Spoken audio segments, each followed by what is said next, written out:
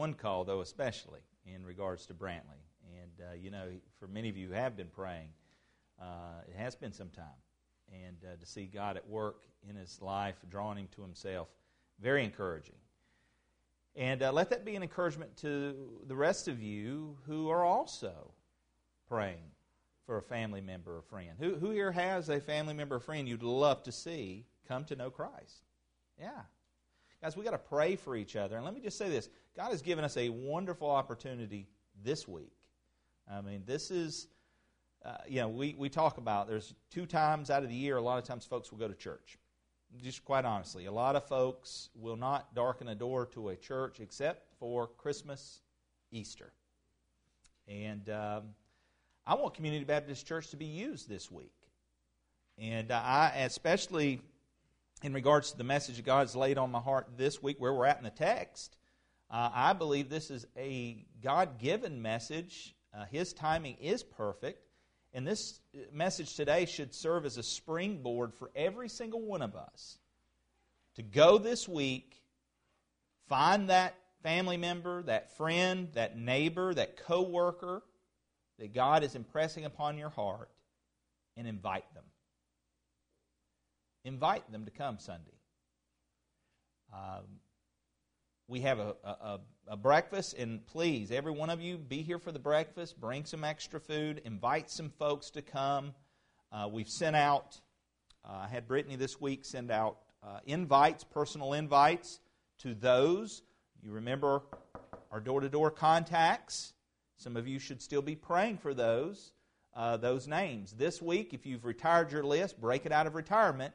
Start praying for those names, because they would have received last week a personal invite to the breakfast and services. And so this is one of those opportunities for us to bathe this in prayer, that God would use that to draw them, and maybe they will come and join us this week.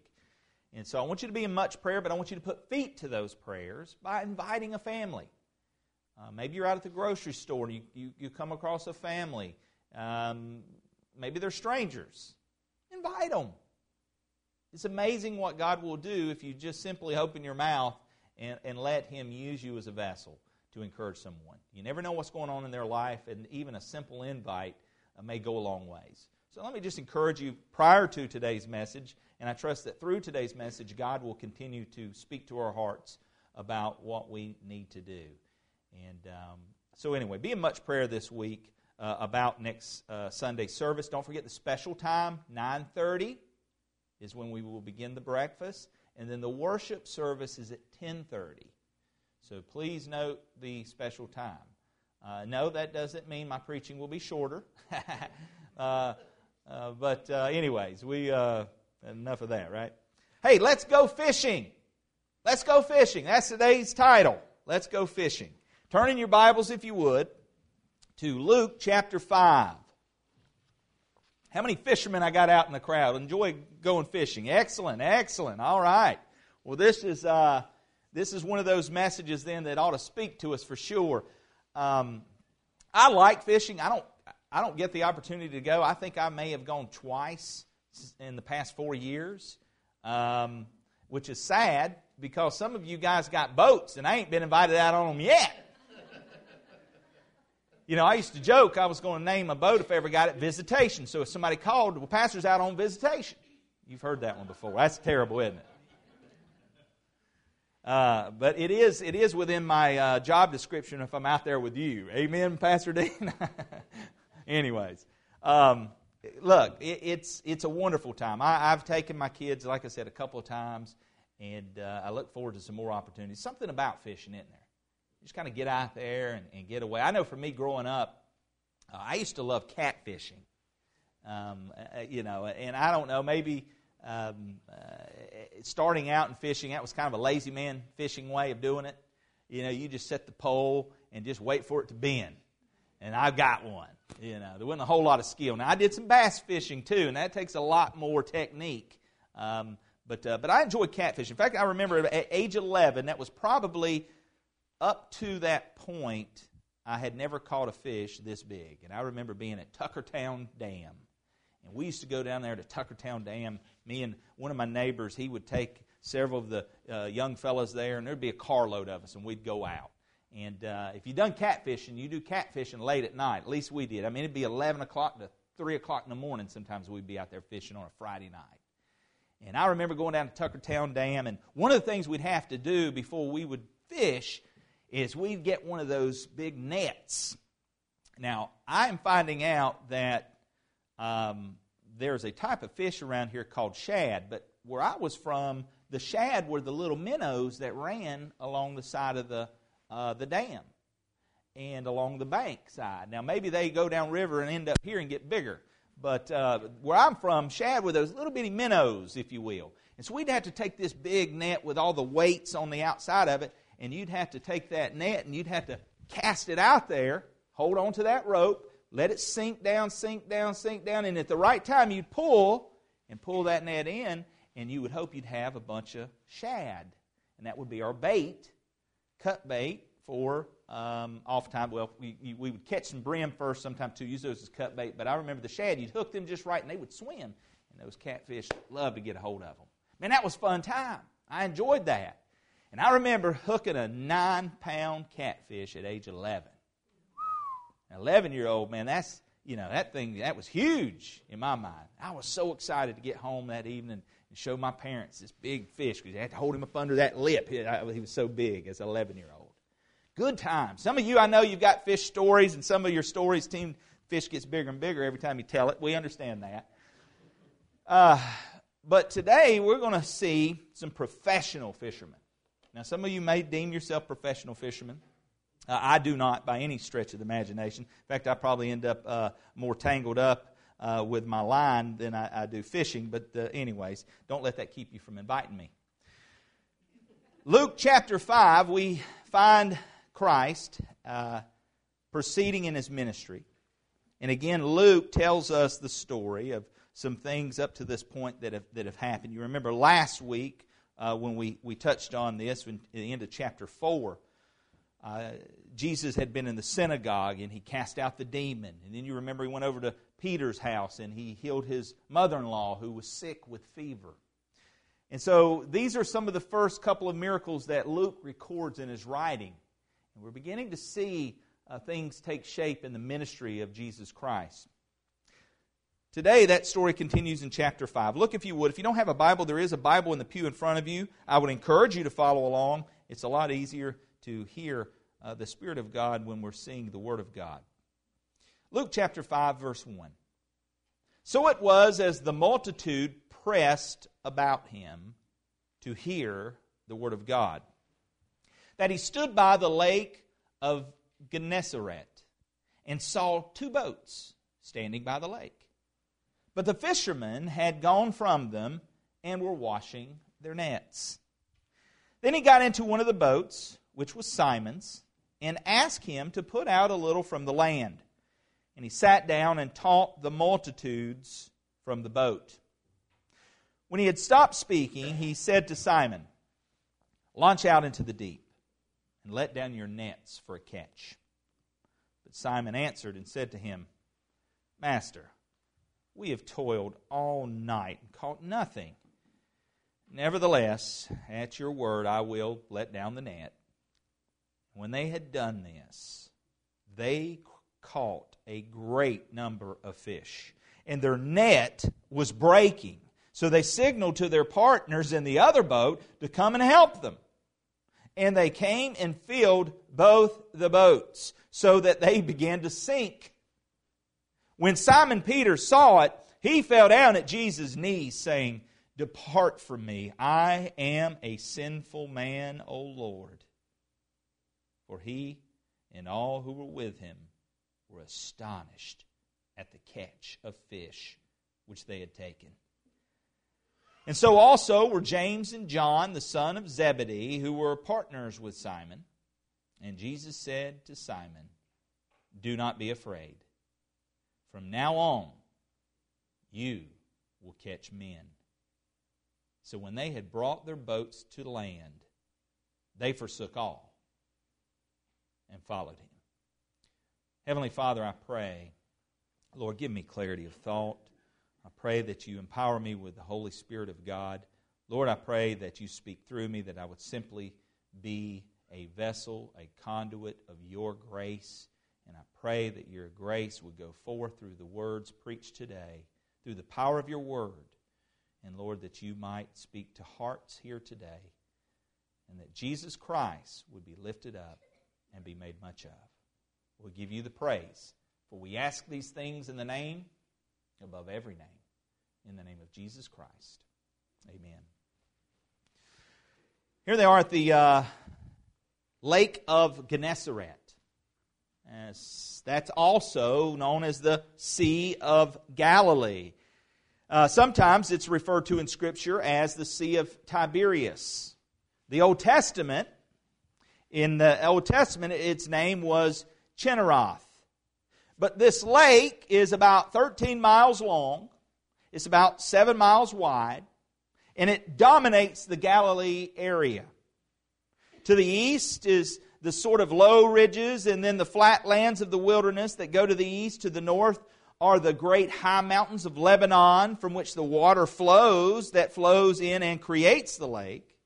To the west are the fertile, marvelous, magnificent, fertile fields of grain and crops, and right on to the sea. On that Mediterranean Sea, on that are the major cities. Tiberias would be a major city in the time of Christ. On the western shore and the north would be the city of Capernaum. And so because you could be at the shore, and the slope would be a place that would create sort of a natural amphitheater so that people could hear. Jesus' selection of this place is providential. And we read this story today, and I want to bring some clarification because, again, sometimes we look at these passages in Scripture and we get a bit confused because oftentimes they don't write in chronological order, and so sometimes it's hard to piece the things together. Keep in mind, this is probably the third time Jesus gives a call to Peter to follow him. He's already met Peter. He already knows Peter. In fact, we know this back in John 1. You'll find the account of Jesus calling him and finding Andrew as well. You remember that story? Hey, could this be the Messiah? One of the initial calls. You'll find also in Mark 1:16, again, where Peter is on the lake casting nets and again is called to follow. But you know, when I hear that and I read that, I think about this. How many times does Jesus call you and me to follow Him? Is it a one-time call? Is it a continual call? Is it a daily call? In fact, my guess is that even today, some of you who may know Christ, you may consider Christ Master. I believe God's going to speak to you today to follow Him. Because that is something that we need to daily be reminded. You know, we look here in verse 1 of chapter 5, and there's some interesting things that we find. Notice what he says. It was as the multitude pressed about him to hear the word of God that he stood by the lake of Gennesaret. Now, wait a minute. First off, we can deduct there's obviously a crowd, right? So he's already been teaching at some point. We know that his fame is beginning to spread because he's cast out demons, he's healed, and we learned this in the previous chapter that the word about him is going out. People are hearing about it. So people are starting to flock to where he is. They want to see for themselves. They want to hear for themselves what's going on with this Jesus. And based upon this first verse, I can assume that he's already began teaching at some point in the morning, and these people are beginning to follow, and more crowds are coming to hear from him, to the point that he finds himself at the Sea of Galilee, the Lake of Gennesaret, and to the point that they're crowding in on him, that is putting him into a place to where this multitude has gathered, and again, in His providence, He brings them to this place so that He can begin to teach, not just to the multitude, but specifically to some of His own disciples.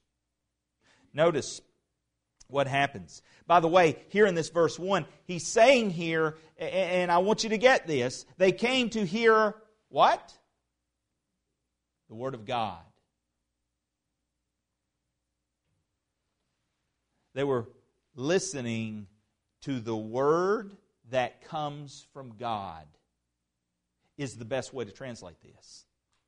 The Word that comes from God. This first verse already hints to the deity of Jesus Christ. They knew that He taught in authority. Remember, we learned this in the last study we did. Not like the scribes, He spoke on authority. He didn't have to cite sources, He was the source. And so they know He has the Word of God. They've gathered. There's a hint to the deity here, even in this first verse. And we didn't hit this last week in closing out, but I think it's very significant in the way in which Luke wrote it, because he hit on the casting out of demons. He spoke on the healing of Simon Peter's mother. But he closed out that section in chapter 4. Look, now when it was day, He departed. Verse 42 of chapter 4 of Luke. He departed to a deserted place, and the crowd sought Him and came to Him and tried to keep Him from leaving them. But He said to them, I must preach the kingdom of God to the other cities also, because for this purpose I have been sent. And He was preaching in the synagogue of Galilee. Jesus didn't come to heal, though that's what He did. Jesus didn't come to cast out demons, though He did that. His point and purpose was to preach, was to teach the good news. At the core of Jesus' ministry was preaching and teaching. Church, that is why Community Baptist Church, at the core of what we do, is preaching and teaching of God's Word. This is modeled after Jesus Christ Himself. Where else are we going to go to hear the words of life? Yeah, I could amass a crowd if we had a few healers brought in and they did something that seemed miraculous. Oh, there's a lot of sideshows out there that cast out demons. And they mass some crowds, don't they? But that's not the heart of the ministry. It wasn't the heart of Jesus' ministry. Revealing the truth. Preaching and teaching God's Word. That's at the heart of who He is. He is the truth, manifest, made alive, the living Word. Notice verse 2 of chapter 5. He saw 2 boats standing by the lake. Now, these are large boats. I don't know what you got in mind. This isn't one of those little, John boats. It's not a canoe. These were pretty large boats. They had to be. How do we know that? Well, again, this was a professional business here. Peter ran. He was a professional fisherman. That's what he did. He had crews. We also get some information from other texts. Mark chapter 4, you're going to find all of the disciples in a boat. Remember when Jesus was sleeping? They were freaking out. Well, that tells you there had to be at least 13. I think there was probably more because there's probably a crew. So, if it's going to pack in 13 to 15 people, it's a pretty large boat. Mark chapter 6, you find all the disciples in the boat plus Jesus. Again, at least 13 people, maybe a crew. You have another boat in Matthew chapter 8, verse 23, which another account that's in Mark 4, Matthew 8. Again, it's indicating that the disciples were in the boat. We know these were pretty large boats. Notice what happens. He sees these 2 boats, but the fishermen had gone from them and were washing their nets. Okay? So they're outside of these boats, and they're kind of getting the nets cleaned up and getting these nets mended. They no doubt had been fishing all night, which was the common practice there. By the way, when's probably the worst time, fishermen, to go fishing, typically? Middle of the day, right? Hot, sunny, afternoon, middle of the day, sun bearing down. Yeah. Not too many people get up and go fishing at that point of the day. Normally you're going to hit it either early in the morning, late in the evening, or in this case, the fishing was done at night. Because what would happen is the fish would make their way in closer to the shore during the nighttime, and the fishermen knew that, and so when they would go out fishing, they would do their fishing at night and would spend the morning time up till around noon cleaning the nets, getting them mended, doing the work and the repairs, anything that needed to be done, so then they could take the rest of the afternoon off, come back for the night to start their fishing. That's how it typically worked. Keep that in mind. So here, Jesus sees these two boats. The fishermen were out washing their nets.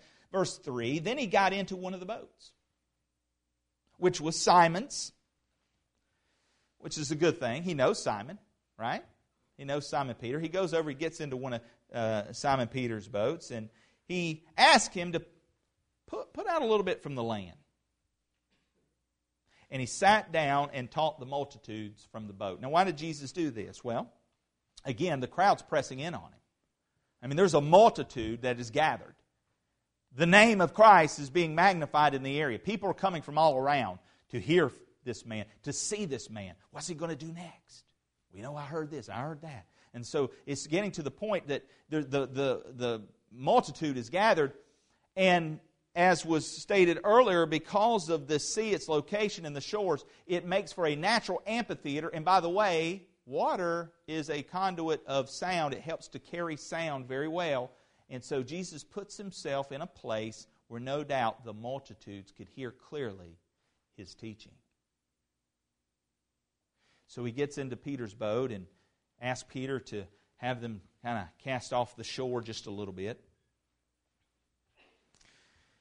So he sat down to teach. Remember what we learned last time. This is typically what rabbis did. They would assume a teaching position, which was typically sitting. So Jesus sits down, which again was customary. It was the proper etiquette in teaching. And he begins to teach from the boat. Notice what happens next. He sat down and he taught the multitudes from the boat. Verse 4, when he had stopped speaking, he said to Simon, launch out into the deep. Let down your nets for a catch. Now, I don't know how long Jesus sat in that boat. I don't know how long he sat down and taught to the multitudes. Doesn't say. But they were there to hear the Word of God. They knew that coming from his mouth was the Word of God. He was teaching them the Word of God. And when he had finished speaking, he was done. He no doubt turns to Peter and asks him, Peter, won't you do me a favor? Put out a little deeper into the water. Notice what happens next. He says, launch out into the deep and let down your nets for a catch. Okay. Time out, Jesus. Peter's a professional fisherman. Okay? This is what he does for a living. Jesus, as far as Peter knows, is a carpenter. All right? Yet, again, the understanding is you don't fish in the middle of the day. You fish at night. You don't fish out in the deep. You fish close to the shore. It's funny, John MacArthur tells a story of a guy in his congregation took him out fishing one time, and this guy was supposedly one of the best bass fishermen around. I mean, this guy was a professional, if you will. And so he took John out on his boat one time, and he said, John, I'm going to teach you how to catch fish. He said, now, he had all the gear on his boat, the depth finder and the radars, sonars, and, all those things, and just really geared up boat. And he said, well, you know what, the fish are going to be over in that section of the lake. John tells the story of how, he looks over at this certain part of the lake, and, it's kind of a nice little shaded area, trees hanging over, and so they were bass fishing. And so the guy said, yeah, that's where the fish are going to be. He says, but I tell you what, before we go over there, John, I need to practice with you on casting and reeling so that you'll know how to catch these bass once we get over there. John tells the story that he, followed this professional man's advice, and John says he cast out there into that other section, deep section, and he said, I began to reel in. He says, and all of a sudden, I got a hit. And he said, before I knew it, I had a bass on the other end of my line. He said, now, I reeled this thing in, and he said it was like a 9.5-pound bass. Yeah, for those of you who understand this, and John tells this story, it's pretty funny. He says, the man says to me, John, that's kind of like playing golf and getting a hole in one. and so John kind of laughs. He says, look, he said, this guy may have been a professional fisherman, but he doesn't know how to catch fish, obviously. John's sitting here catching fish in a section where this man knows that where the fish are. No, I take that back. He says the man may know how to catch fish. He may not know where the fish are. Jesus knew where the fish were, did he not? Jesus knows where the fish are. And so he tells Peter, he says, hey, I want you to go out into the deep. I want you to drop down your nets for a catch. Now, again, put yourself in Peter's shoes. You can kind of understand why Peter's thinking, notice his response. But Simon answered and said to him, Master. Which, by the way, that word master right there, it means commander. Commander. I heard one preacher say one time that there's only one commander of a ship. And at least Peter is showing respect here because this is Peter's fleet. This is Peter's boat. And Peter is no doubt at least showing respect. After all, he just healed his mother-in-law, right? The day before, probably. And she got up and did some serious cooking. And I'm sure Peter liked his mother-in-law's cooking. Some of you men can amen that or stay silent. But he answers and says to him, Master, we've toiled all night and caught nothing. How many times do you offer an excuse? Sometimes God asks us to do something and we try to excuse it, don't we?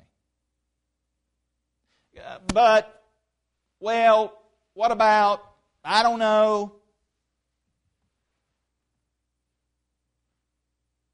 Jesus gave Peter a command. And Peter at first makes an excuse. He kind of resists here. He tries to justify. He says, look, Master, we've toiled all night and caught nothing. I think he caught himself. And look, don't be hard on Peter. We've all walked this road. We do this constantly, don't we? He caught himself. He says, nevertheless, at your word, I will let down the net. Again, I think Peter's showing some respect here. He's showing respect to the commander, if you will. So, though reluctant, Peter does as Jesus asked. And he goes out and does as Christ says and lets down his net. Notice verse 6. And when they had done this, now you may want to underline that phrase. When they had done this, though Peter starts off with a little bit of an excuse giving, he reluctantly gives in to Jesus' command. But this line here tells me when they were obedient. Ever experienced that, church? Ever maybe be a little reluctant to follow Christ in what He's commanding you to do, what He's leading you to do, where He's given you direction to go and what to do, and we maybe give some excuse as to why or why not, but then we reluctantly give in, and when we do give in and we actually obey the voice of God, something happens. Notice what happened here. And when they had done this, they caught a great number of fish, and their net was breaking. Now, man, I would give anything to be out there and seen that. Can you imagine? Imagine you're Peter. I mean, you've been fishing all night. I don't know about you. There is nothing worse than going fishing all night and not even getting a nibble. Now, I know they did net fishing. They don't have the poles.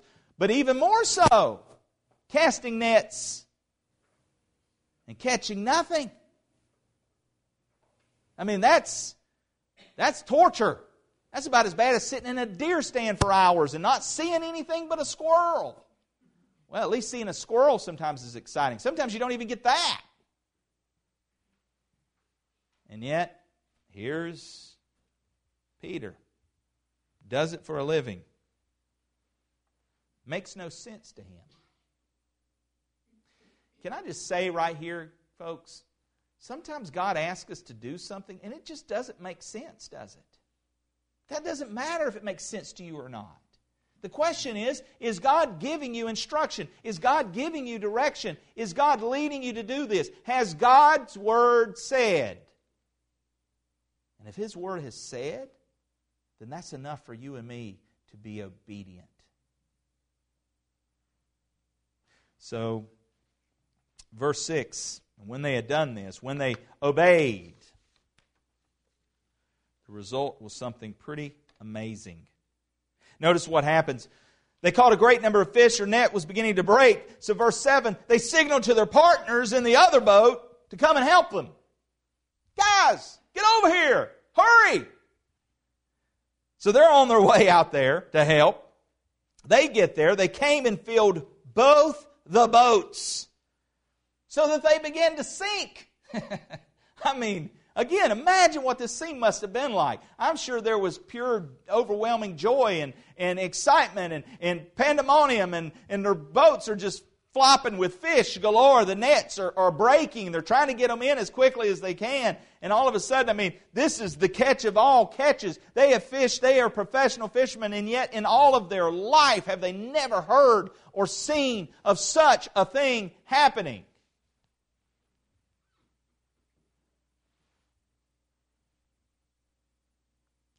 And because of that, verse 8 is a great insight into what happened next. When Simon Peter saw it. By the way, if you notice, Simon is the name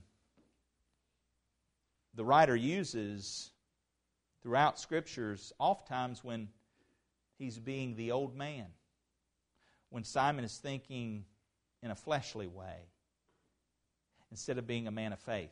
Remember, by this point, he's already been given a new name, Cephas. He's been given a new name. Peter is his new name. And it's now at this point that we see a combination of both Simon and Peter. Prior to, it's always been Simon, Simon, Simon. Now we get to the text, and Luke writes it this way: when Simon Peter saw it, he fell down at Jesus' knees, saying, "Depart from me, for I am a sinful man, O Lord." He doesn't see him now as just commander, does he? He sees him now as Lord. He sees him for who he is. Not only is this the truth made flesh, here we see this is an all-knowing. I mean, only the Creator God could know where fish are, especially this many fish. He's the omniscient. He's the omnipotent, all-powerful. You know, I'm reminded of Isaiah when he sees the Lord sitting on the throne. "Oh, woe is me, I am a man of unclean lips." You know what happens, folks, when we really see God for who He is? We see self for who we are. And Peter sees himself as a sinful man. In our study this morning in Sunday school, we were talking about original sin. And it goes contrary to what the world teaches you. The world teaches you, you're good. You're a good person. I mean, now, if somebody would ask you, do you consider yourself a good person? Yeah, I'm a good person. And we compare ourselves and measure ourselves amongst each other, which, by the way, the Apostle Paul says that's foolish when you do that. There's none good. Because of the fall of man, original sin, we all do not have a spark of the divine. We have a dead spirit. We are dead in our trespasses and sins. We are at enmity with God. In our natural state, there is none that seeketh after Him. Okay? There's none. That's what the Word of God says. There's none that seeks after Him. There is no good in us as natural men. That hurts a lot of you. That hurts a lot of Christians because we have bought into the philosophy of the world that you're a good person. But that's not what the Word of God teaches us. The Word of God says, my heart is deceitfully wicked. Who can know it? It tells me I'm dead in my trespasses and sin. It tells me that I'm friends with the world. I'm enmity with God. We're in a mess.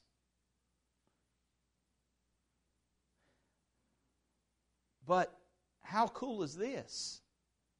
That in spite of us being an enemy, in spite of us being wicked and evil at heart, God still loves us. I mean, that's incomprehensible. I mean, you can understand loving somebody you like. But can you imagine loving someone that you absolutely hate, that's your enemy? Or I should say this, that hates you. And yet, while we were still sinners, while we were still enemies of God, God demonstrated His love to us. While we were still sinners, Christ died for us. I mean, a man may lay down his life for a friend.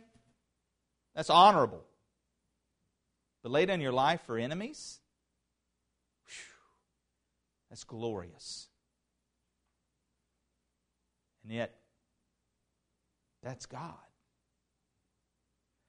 He sent His Son Christ in the world to seek and to save that which was lost. We were lost because of the fall, because of original sin. We are dead. And only the life-giving message of Jesus Christ can bring life to us. The quickening of the Holy Spirit can make you and me alive. And so as we receive Christ, to as many as receive Him, to them He gives the right to become children of God. You see, religion is man's attempt to reach God. We cannot reach God. We cannot be good enough. Our good deeds are like filthy rags. There's a theme through Scripture, guys, that we can't miss. You and me are helpless apart from the love of God. You and me have no chance because we're dead without the life-giving Spirit of God. You and I are hopeless without the hope of the message of the cross.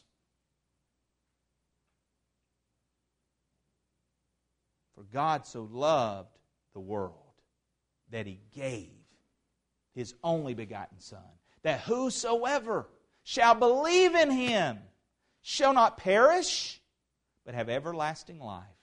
Isn't that a great message? Isn't that a good message? Doesn't that create within you this idea of, wow, God does love me?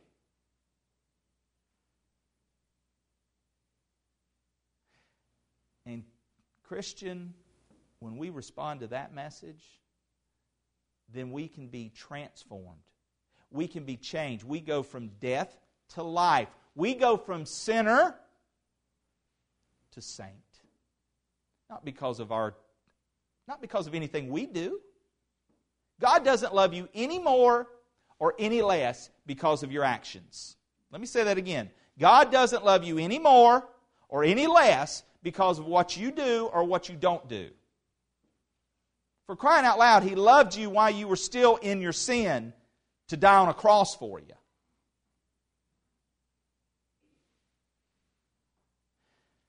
We talked about this in our Sunday school class that even, look, you're either a slave to sin or you're a slave to righteousness. Apart from the indwelling Spirit of God, I can do nothing. Paul said, if you see any good in me, it's not me, it's Christ in me. But once we receive the Spirit of God, once we turn from our sin and cry out to the only name given amongst men to be saved, when we look to Christ as our Lord and Savior and He gives us the redemption that He offers to whosoever will, let him come. When we receive by faith the forgiveness, the pardon of our sin, He breathes life into us. He makes us a new creation. Old things pass away. We go from death into life.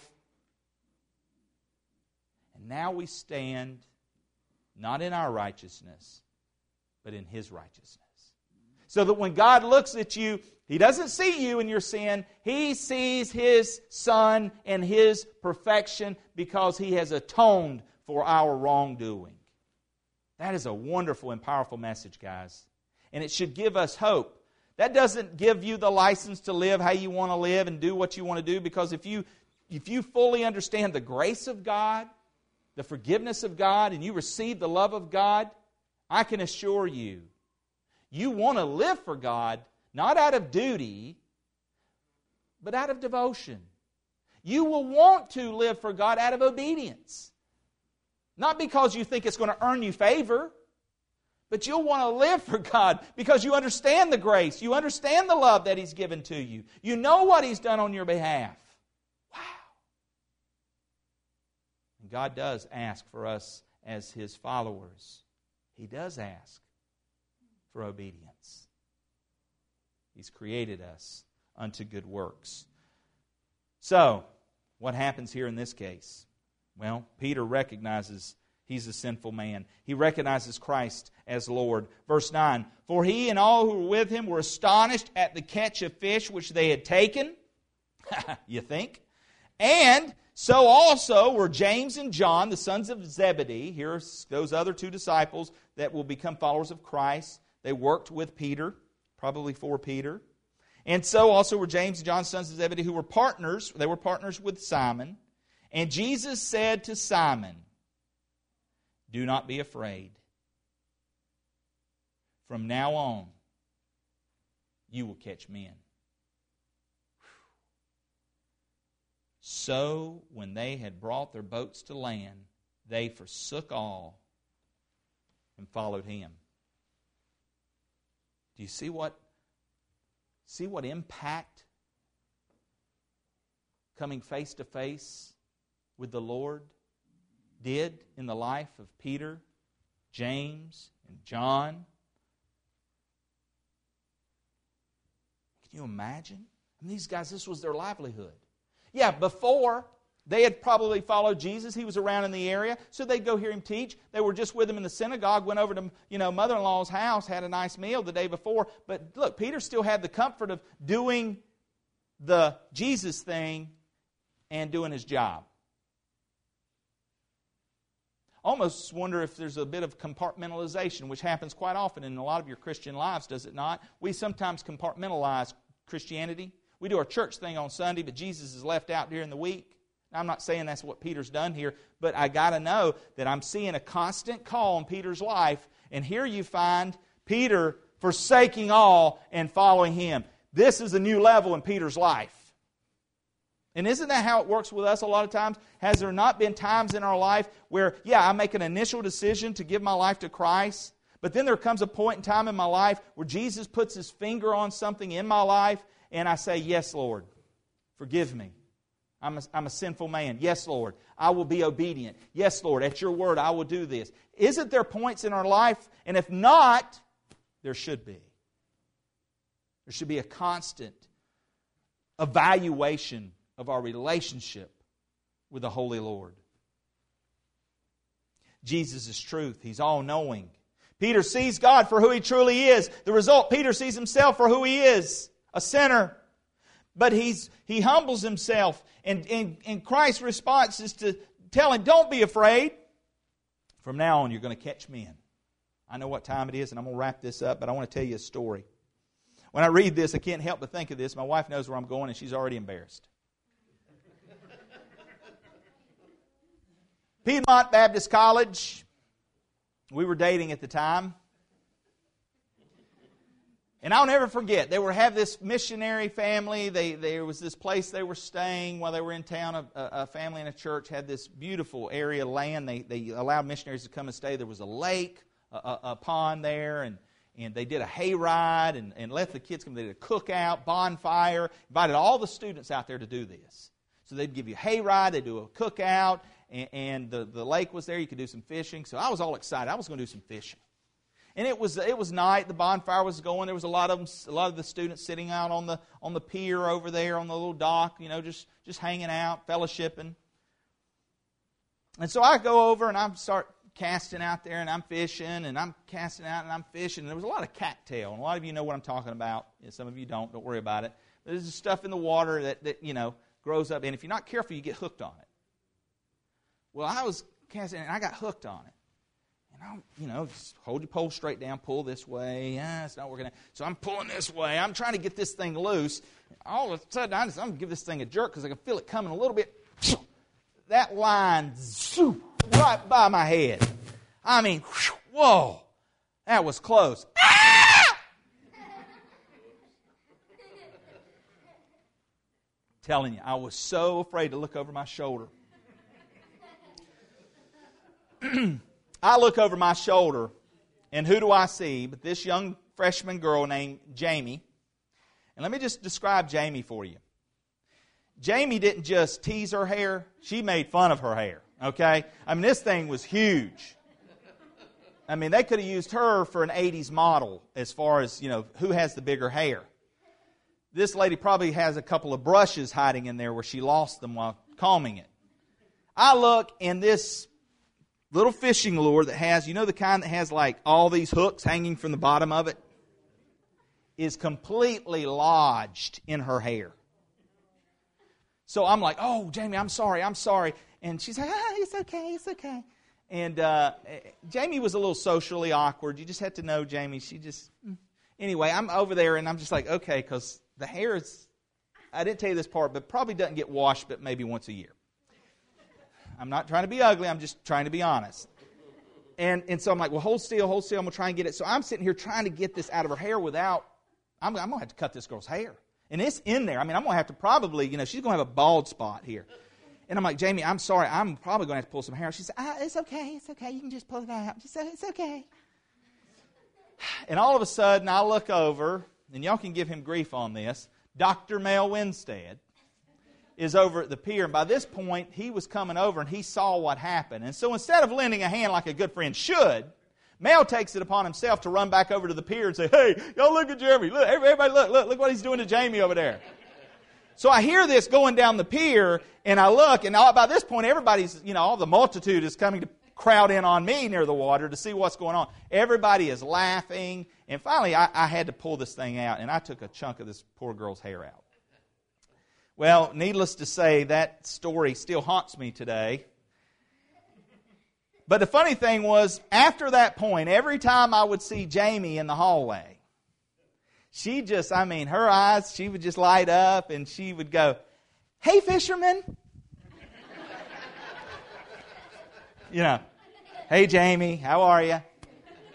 And so all of my friends, of course, would not let me live that down. Oh, look, it's the fisherman. Well, I can assure you that's not what Jesus was talking to Peter about when he said, I will now make you fisher of men. You will catch men. Guys, this is a very important story here in Luke 5. And I close with these thoughts.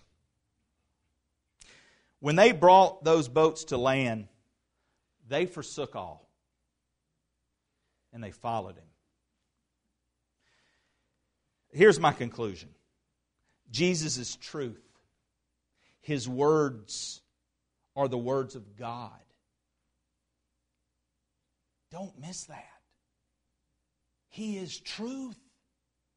He said, I am the way and the truth and the life, and no one comes to the Father except through me. If you're banking on any other way of getting to heaven, you're mistaken. There's only one way, and it's through the cross. It's through Jesus Christ. He knows all. I don't know what you're dealing with. I don't know your problems. I don't know your scars. I don't know your battles. I don't know your hurt. I don't know where you are, but He knows all. And He cares. He demonstrated that love for you. Never doubt God's love for you. He's all-powerful. He's all-powerful. He's able. We're sinners. Don't miss that. That's something we learn in this text. We are all sinners. But He is Lord. He is Lord. Church, perhaps it's time we stop fishing so close to the bank. Perhaps we need to cast our net out into the deep. Maybe we need to take a step of faith under Jesus' direction and do something in our walk that we're not accustomed to. What is God putting His finger on in your life?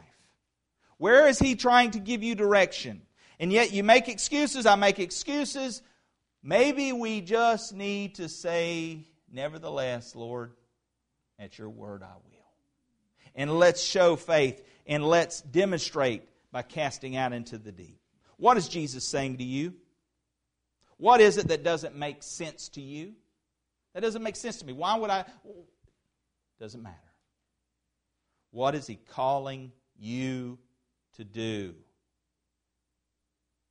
For some, it's truly time to forsake all and follow Him. If you get nothing else from this message, get those last two words. Follow Him. Let's pray. Father, thank You for Your word. Thank You for Your Son, Jesus Christ. Thank You for Your love, in spite of who we are.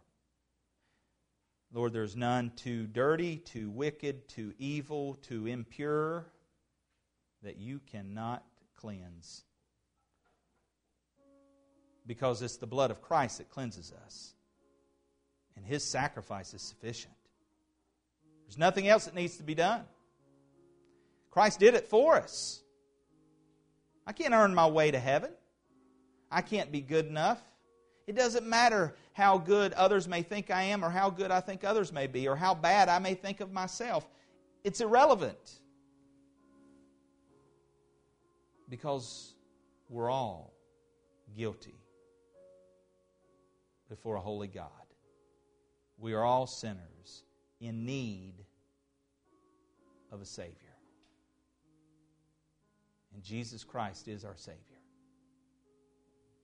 Lord, I pray if there's someone here today that's never confessed their sin, they've never turned to a holy God and said, God, I never really understood. I didn't know You loved me like this. But I want to know that love and I want to know that forgiveness. I want to have a relationship. I realize that my sin has separated me from You. And Lord, I want to confess that sin today and I want to ask Your forgiveness. I want to receive the grace that You've given in Your Son, Jesus Christ. I want to follow Him. I see Him for who He is. And I see He's the answer to my problem. Lord Jesus, help me. Lord Jesus, save me.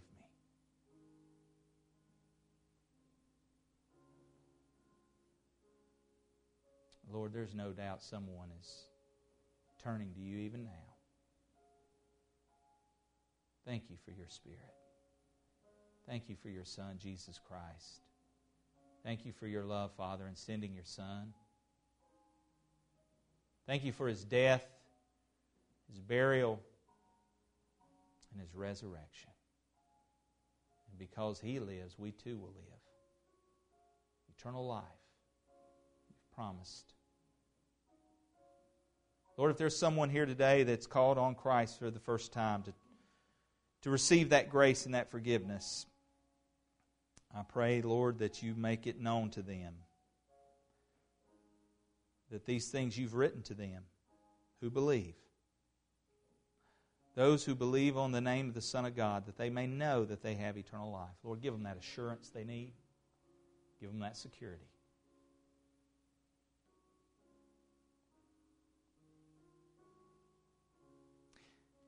If you called on Christ today to be your Lord, your Savior, I want to pray for you. Nobody looking around. Preacher, today I called upon Christ to save my soul. If that's you, would you raise your hand? Slip it up. Nobody looking around. Just slip it up and pull it down. Don't worry about any distractions, anything going on around you. Christ spoke to me today, and today I'm surrendering. I want to forsake all and follow Him. That's my prayer. If that was you, would you raise your hand? Slip it up and pull it down.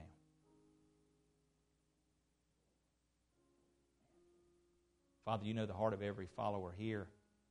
And Lord, I pray You challenge all of us. Maybe we're like Peter. You've called us, we've received, we've responded, we believe.